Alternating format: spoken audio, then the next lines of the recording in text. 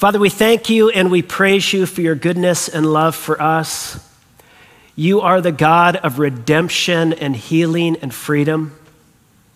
And we praise you, God, for the many and various ways in which that freedom has broken into our lives personally in this room. And Father, we just pray that more and more of your redemptive power would be at work in our lives, in our hearts, our imaginations.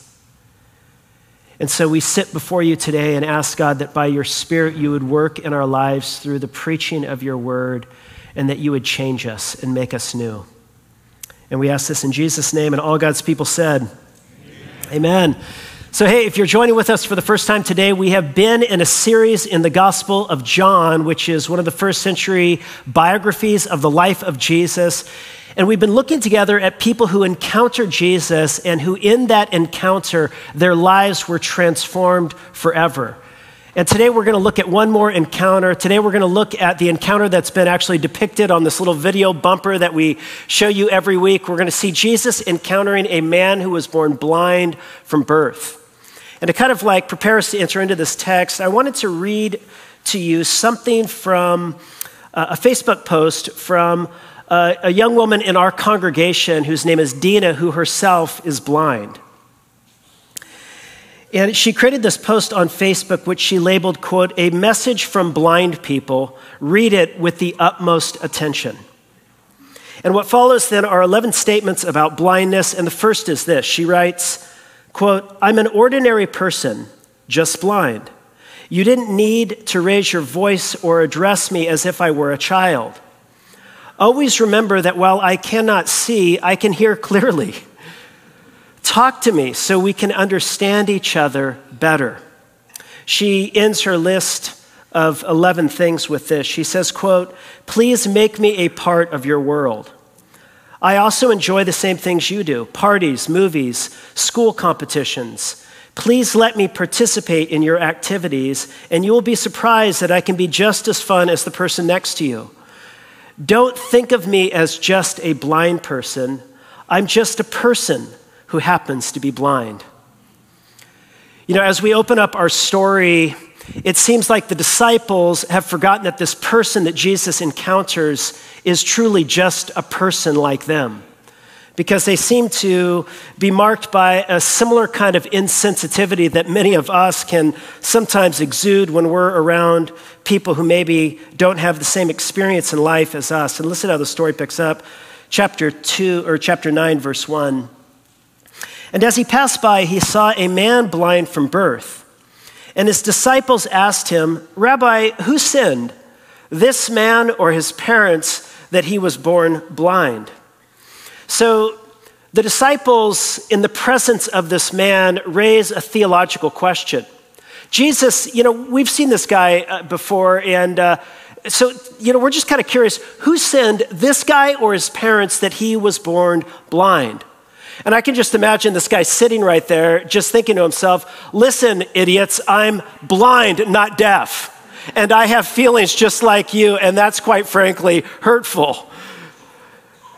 And they raise this question, and their question reflects a common assumption in the first century that if you were experiencing pain and suffering, it's because you must have done something wrong to deserve it. And of course, this isn't a unique assumption to the first century world. Many people in our day still have that assumption. Many people in our churches still have that assumption. Oh, look at where their kids have turned out. They must have done something wrong. Oh, look at what's happening in your life. You must have done something wrong. And this is what they're assuming. You must have done something wrong. And notice what Jesus does. Jesus changes their paradigm. Verse 3. Jesus says, "It was not this man who sinned, nor his parents, but that the works of God might be displayed in him." They looked at this man and they saw a theological problem to be solved, but Jesus sees simply a human, another human who's in need. And where the disciples see either a victim, it was his parents' fault, or a sinner, it was the man's fault, Jesus teaches here that this man is rather This man's suffering and his pain is an arena. It's a stage where God's redemptive healing power can be put on full display. Now, don't misunderstand me. Oftentimes it's assumed that God causes the suffering and the pain in our life. And God is not some cosmic genie in the sky who's sort of like moving around pieces on the chessboard and causing a bunch of pain and suffering in people's lives. No, God created the world, a universe that is apart from God, that has its own life and integrity, that's broken and fallen in sin. And yet, what Jesus teaches us here is that in spite of the pain and suffering, actually God can use our pain and suffering to display his own redemptive power and glory. And some of you have seen this, haven't you? Someone's response was so stunning to the suffering and the pain in their life that it made your own faith grow. You thought, how could anybody walk through that kind of pain and still hold on to their faith? And it caused your own faith to grow. And just at a very personal level, the kind of faith that really most inspires me and impresses me, it's not the person whose life is all put together, who comes from generational wealth and they have 2.5 children who all get Ivy League degrees and everything in their life is polished and shiny and perfect and they have perfect faith and perfect this and perfect that and they still believe. No, what impresses me are people when the ground falls out from underneath them. And the marriage implodes, and they don't even know what's going on with their kids, or their parents get divorced, and they still hold on to their faith. And there are some of you in this room, you inspire me. You inspire me because I see you walk through pain and suffering, and you still believe. You still hold on. And this is what impresses me. Jesus says, this man's pain and suffering can be used as a stage to display my glory. And of course, Jesus' pain and suffering was used for God's redemptive purposes. And some of you have experienced that your pain and suffering has been used for God's redemptive purposes. And it may be for you today. You walked in the room to hear this. Don't waste your pain. God may want to use your pain in order to bring glory to himself and to strengthen the faith of people around you. So Jesus looks at this man and he humanizes him. And he says, look, this guy, it's neither. This guy, he sees in this man a stage in which God's glory is going to be revealed. And then he says this, we must work the works of him who sent me while it is day. Oh, I'm sorry, I got to move here.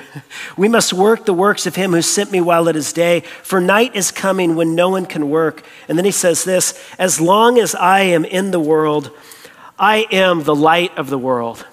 And here's what Jesus is saying.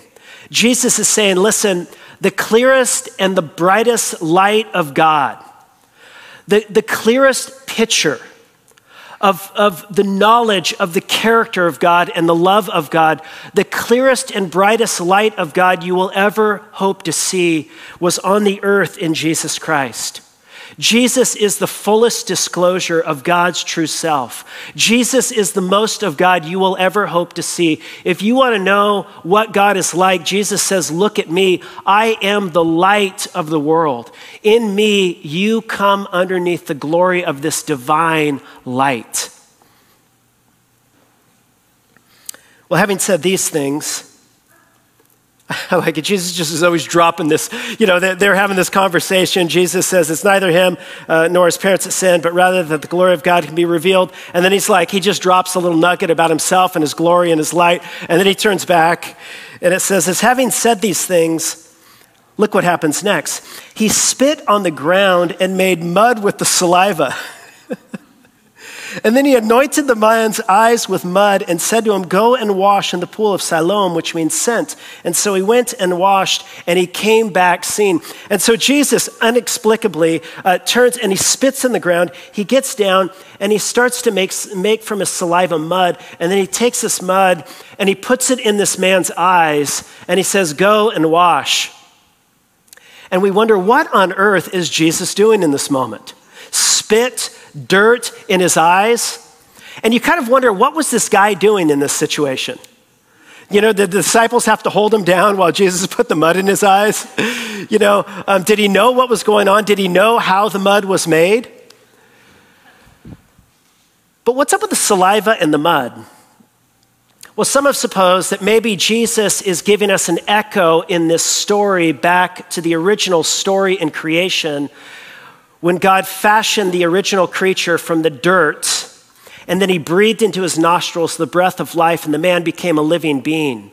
And maybe in this story where God's new creation, his new kingdom is breaking into the world through Jesus, God here is once again using dirt in order to bring about new creation and new life and sight. But then maybe on the other hand, maybe Jesus is just being a bit cheeky. You see, a little bit later, we're going to learn that Jesus performs this miracle on guess which day, class? The Sabbath. He's always doing this stuff on the Sabbath. And he decides on this occasion to do something that would be a clear violation of the stipulations regarding Sabbath that the Pharisees had. And what did the stipulation? Well, you know, it wasn't enough that we had one law, you shall not do any labor on the Sabbath. That left way too much up for question. Well, what constitutes labor? And so they filled in that blank with the Talmud that gave 39 different categories of work that constituted labor you could not do on Sabbath. And among the type of work you couldn't do on Sabbath is you couldn't knead. K-N-E-A-D, knead. And what does Jesus do here? He spits on the ground and he kneads the mud. And then he is violating the Sabbath. Well, that's going to come up later. So the man goes, he puts the mud in his eyes, and it's interesting, he's not immediately healed. He's got to take a step of faith. He's got to do something that almost everyone who ever commits themselves to Jesus has to do.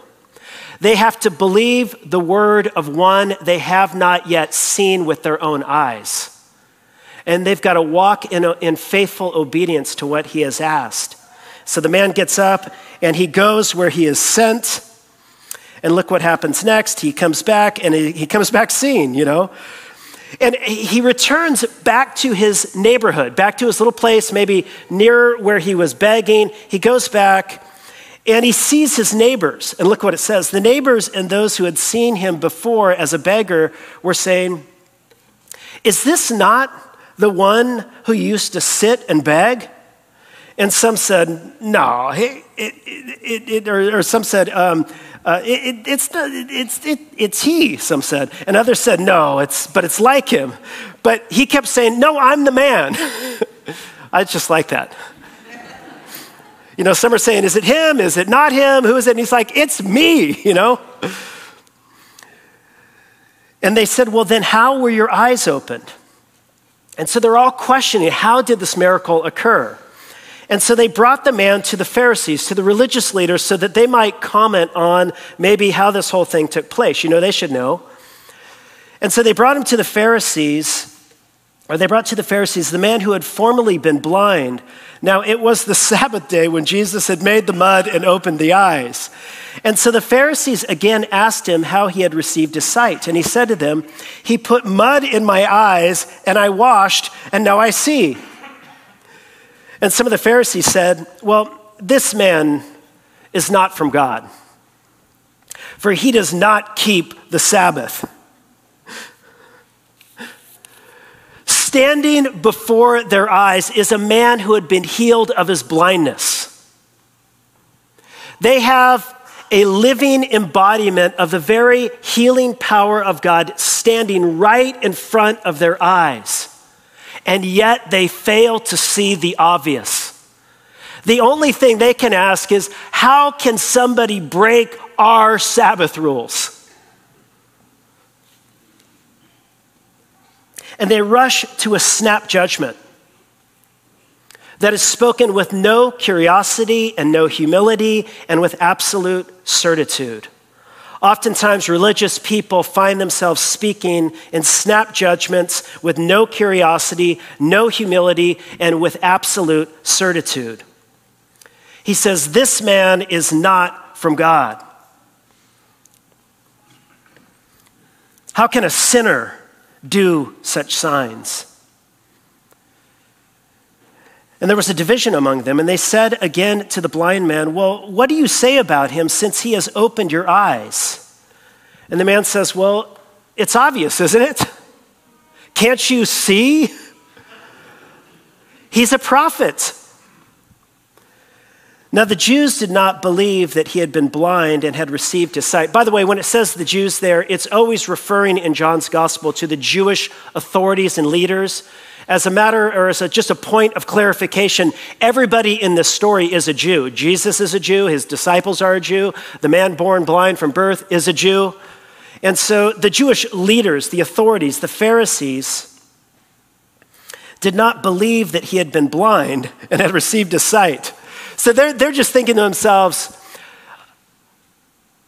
this man has acted outside of our God box. In our little God box, you don't break our little interpretation of the Sabbath. And this man has broken our interpretation of the Sabbath, so there must be some other explanation. He's not from God, he's a sinner, and maybe the man wasn't really born blind. So let's go and let's ask his parents, and let's get verification that this man was born blind. And look what happens next. They ask his parents, and his parents answered, we know that this is our son and that he was born blind. But how he now sees, we do not know, nor do we know who opened his eyes. Ask him. He's of age. He'll speak for himself. Now, his parents no doubt knew how his eyes were opened.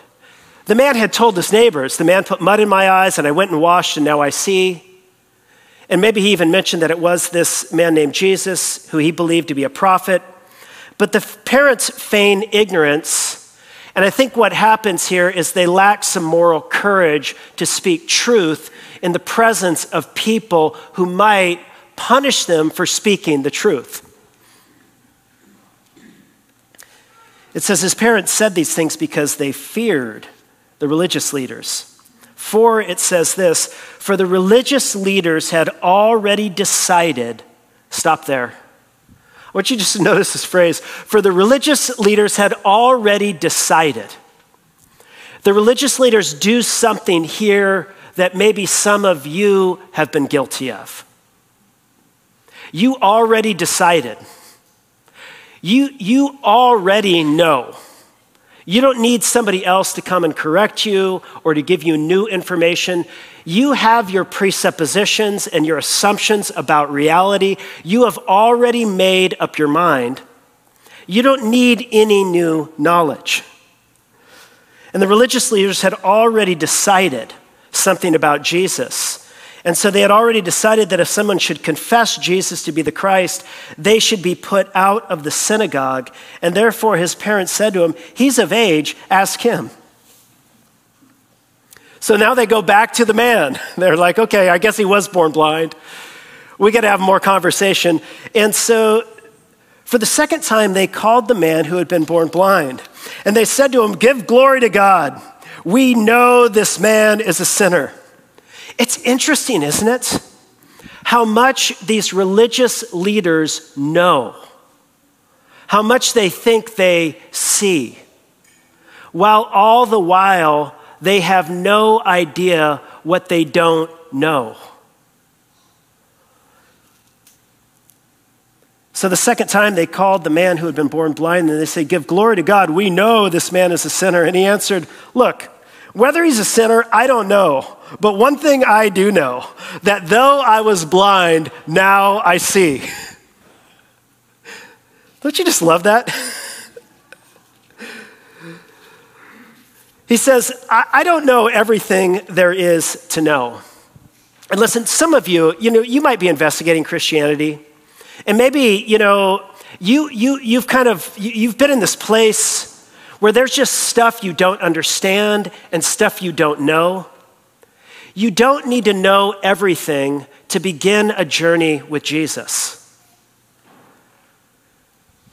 And this man, he begins with what he knows. And what does he know? What he knows is, I once was blind and now I see. And some of you, you're like, look, I can't explain everything.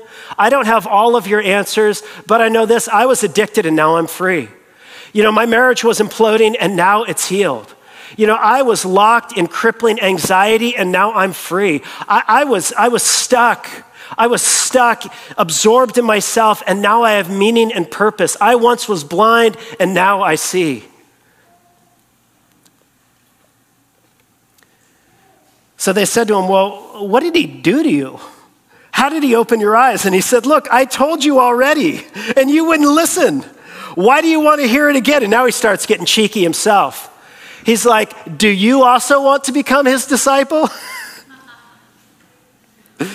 And they answered him, you are his disciple, but we are disciples of Moses. We know. Notice again, they keep professing what they know, what they think they see. He says, we know that God has spoken to Moses, but as for this man, we don't know where he comes from. And I love this man's response. He says, why, this is an amazing thing. Now he just starts to get bold. And he just gets up in their face and he's like, oh, this is an amazing thing. You don't know where he comes from, and yet he opened up my eyes. He says, look, we know.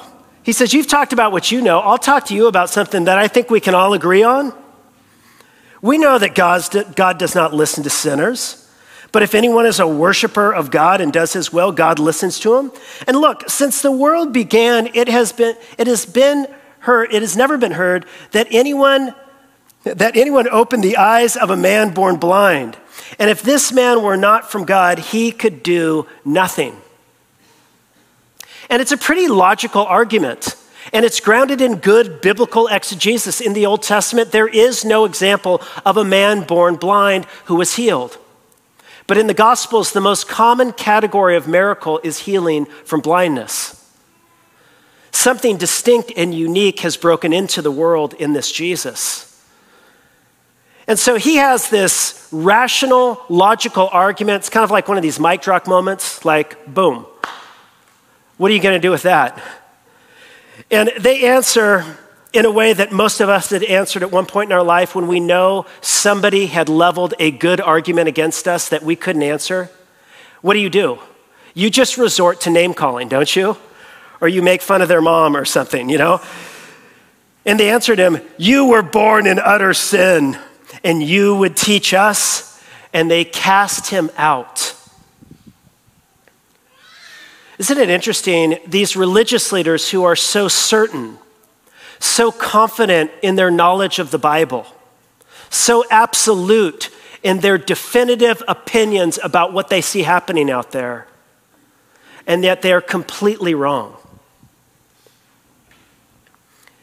And notice how they treat this guy. They just say, look, you were born in utter sin. You're blind and you deserve it. And your parents were probably sinners too, and they deserve to have a son who was born blind, who was on the side of the road begging. And then they excommunicate him. They kick him out of the synagogue. Well, after this man has been kicked out, Jesus hears of it, and he goes back and he welcomes him back in to his own family. Jesus heard that they had cast him out, and having found him, he said this, do you believe in the Son of Man? Son of Man is a messianic title taken from the book of Daniel. It's a title that applies to the one whom God gives all authority and power in heaven and on earth over all creation. And he says, do you believe in the Son of Man? And the man answered, well, who is he that I may believe in him? And Jesus said, you have seen him. You who were formerly blind have seen him. and it is he who is speaking to you." And he said, "Lord, I believe." And he fell down and he worshiped him. And then Jesus closes off this whole story. This is such a good story, isn't it? He closes off the story by drawing out its main point. He says, "For judgment I have come into the world, that those who do not see may see, and those who see may become blind." And some of the Pharisees near him heard these things, and they said to him, "Are we also blind?" And Jesus said, "If you were blind, you would have no guilt. But get this, but now that you say, 'We see,' your guilt remains." Now, I want to just stand back and make two simple observations about this story. Two things that I think this story is intended to do in our own lives. And number one, what I think this story is doing is, number one, it's alerting us to the danger of spiritual blindness. This story is alerting us to the danger of spiritual blindness. Now, there's a distinction between sight and insight. There's a distinction from seeing and actually seeing. And have you ever had that experience where you were blind to something in your own life, and then at one point somebody opened your eyes to it and you're like, "Oh, I had no idea." I can still remember back when Alicia and I were still dating. I remember there was one time where we had been out at some youth event or something like that, and I had gotten in a debate or an argument with somebody, and we came back, and Alicia just said to me, "You know, when you were talking back there, and sometimes you do this, you talk in a way that you present like you know more about something than you actually know." I was like, I got to marry this woman because I need that kind of feedback. And so do you, right?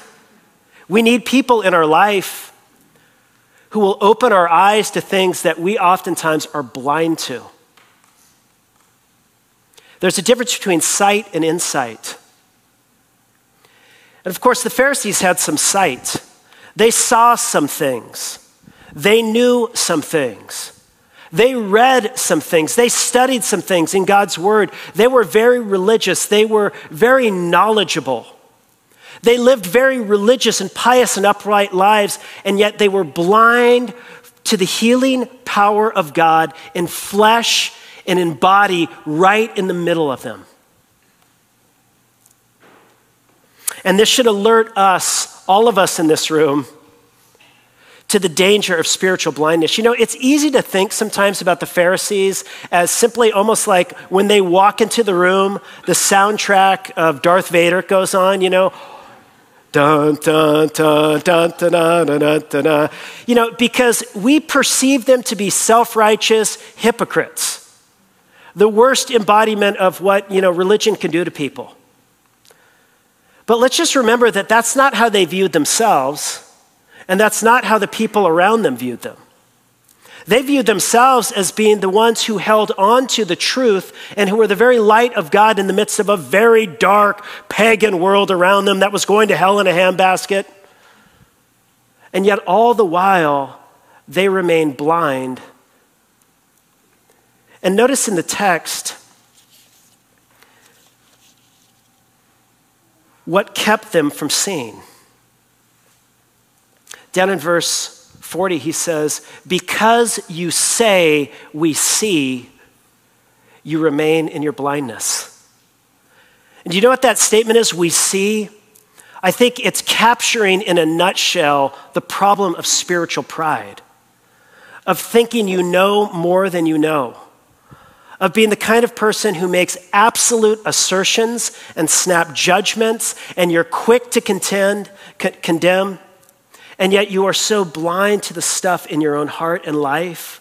You are blind to the redemptive work that God is doing in surprising ways, sometimes outside of your own box, that is right in our midst all the time. And so he puts us on notice against the danger of spiritual blindness. Now, don't misunderstand me. You know, it is true, when you come to know Jesus, your eyes are opened. and you do come to know the truth, and I don't think we need to walk around pretending like we're simply blind and don't know anything. By God's grace, if you're a follower of Jesus, you have come to know that you are more sinful than you could ever imagine, and yet in Christ you are more loved than you ever dared hope. And this good news has begun to change your life. You have come to see and know who Jesus is. And so to come to faith in Jesus is to come out of the dark and into sight. And yet, shouldn't the fact that we were once blind and our eyes were opened by the miracle of Jesus' touch, shouldn't that make us the least proud, the least condescending, the most humble, the best listeners, the most gracious people in all of our society? Shouldn't we be the least quick to make snap judgments about other people? Shouldn't it make us want to be the kind of people who understand before we seek to be understood? Or do we have everything all figured out? I think that the danger of spiritual blindness should call us into deep lives of humility and openness to God, confessing all of the ways in which maybe we don't know as much as we thought we knew. But not only in this text do we see the danger of spiritual blindness, I think in this story we see an invitation into a path of spiritual sight. And what I want you to notice is that this story, there's this movement in the life of this man. He goes from being blind to seeing, and then he moves from a place of spiritual blindness in some ways to greater and greater levels of sight. And it's gradual. At first, he says this man came from God. And then he says he is a prophet. And then finally, it reaches to a climax where he says, he is the Son of Man. He is the Son of God. And he falls down and he worships him. And he says, I believe. But notice where the path to spiritual sight begins. It was initiated by Jesus himself. And our journey from spiritual blindness to spiritual sight is initiated by Jesus. I can remember years ago when we were still living in Albuquerque. One day we had some neighbors across the street over, and this one particular neighbor he had a PhD in postmodern, 19th century postmodern German literature. And he was a real thoughtful, interesting guy. And we were talking about God around our living room with all of the neighbors. And this guy just said, look, he says, I don't know how anyone can profess to know anything about God if there is one. I mean, think about the billions of stars in our galaxy and think about the billions and billions of galaxies in our universe. And here we are, little finite specks of dust on a speck of dust revolving around a ball of fire. How can we know anything about God, about the divine? And that's an incredibly good question, isn't it? And you know, one of the great thinkers of the 20th century, C.S. Lewis, he thought about that question a lot. And in this essay called The Seeing Eye, he said this. He said, think about a Hamlet play. He said, if Hamlet and Shakespeare were to ever meet, it would have to be at Shakespeare's doing, because Hamlet could initiate nothing, right?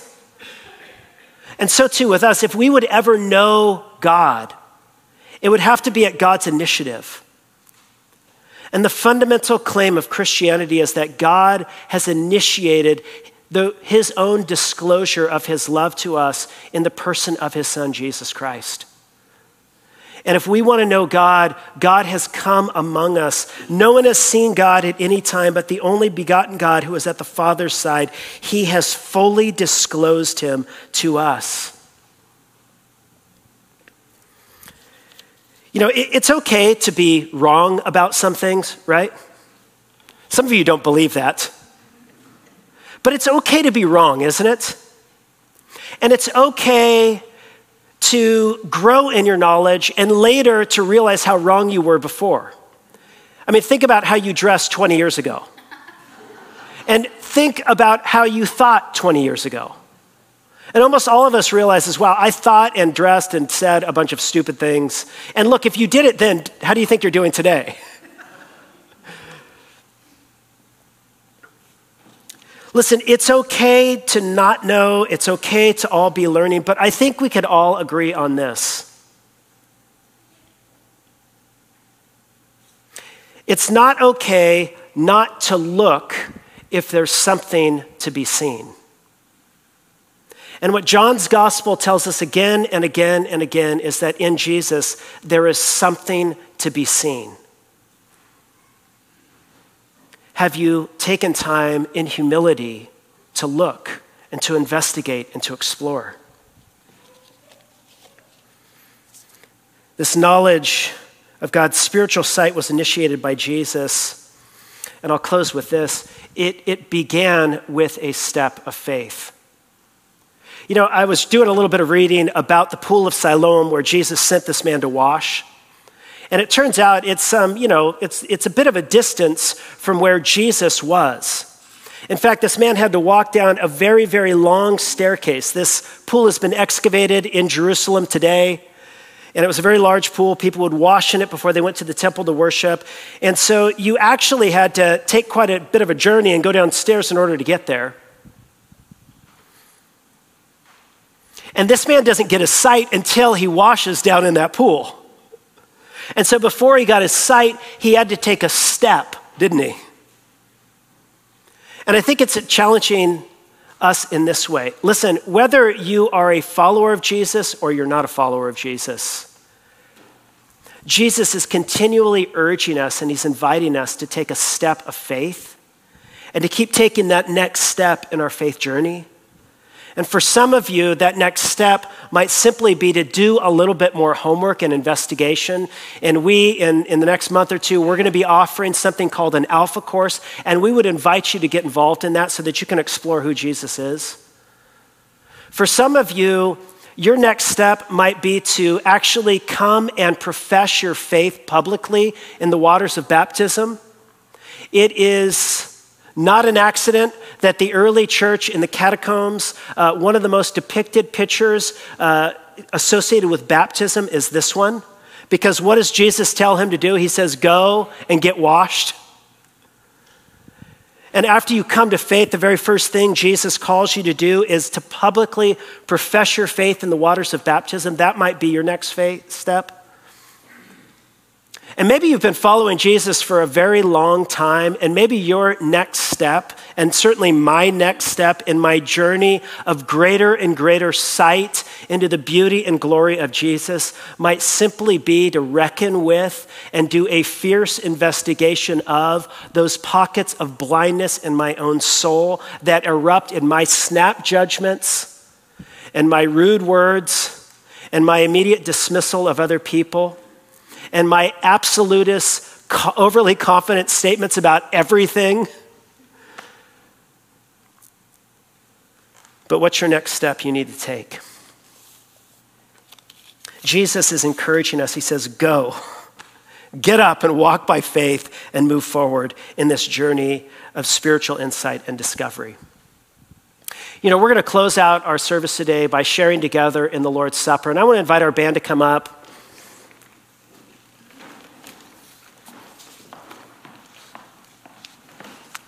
And as we prepare to come to the Lord's table, I just had a couple words I want to say. One is, if you didn't receive the Lord's Supper when you walked in, you can just lift up your hand, and Kathy and Carol are in the back, and they'll come and they'll bring it to you and make sure that you have the bread and the cup.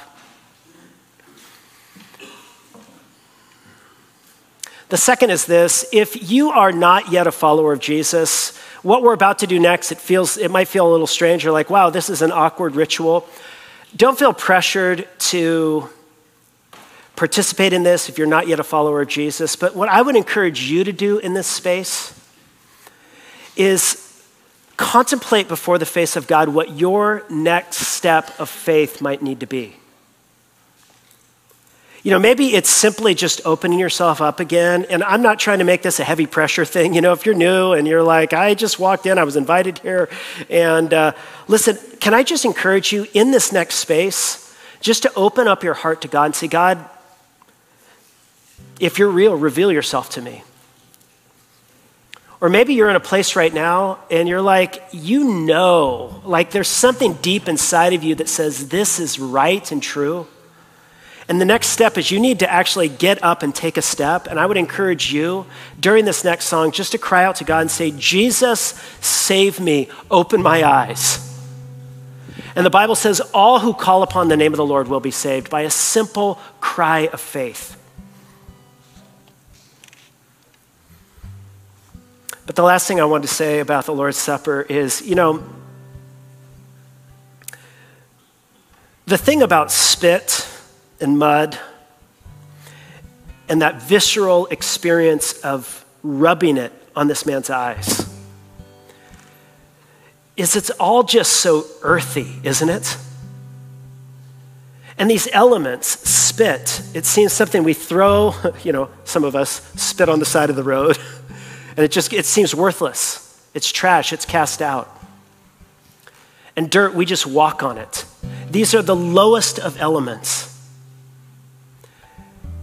And perhaps maybe one thing that Jesus wants to communicate to us is that it is by the eternal and infinite God coming among us and getting very earthy and physical and coming among us as the servant of all and dying the death of a common slave, one who would ordinarily be cast out as refuse. God, by entering into weakness, broke the power of sin and death so that in the stunning act of selfless love, he might bring our redemption and healing and bring us spiritual sight. Let's pray together. God, as we prepare to share in the bread and the cup, we just ask, God, that you would open our eyes afresh today so that we could see you afresh in your beauty. Help those who in here just need to take another step of faith. God, I just pray that you would enable us to do that here and now. And we ask this in your name, Lord Jesus. Amen.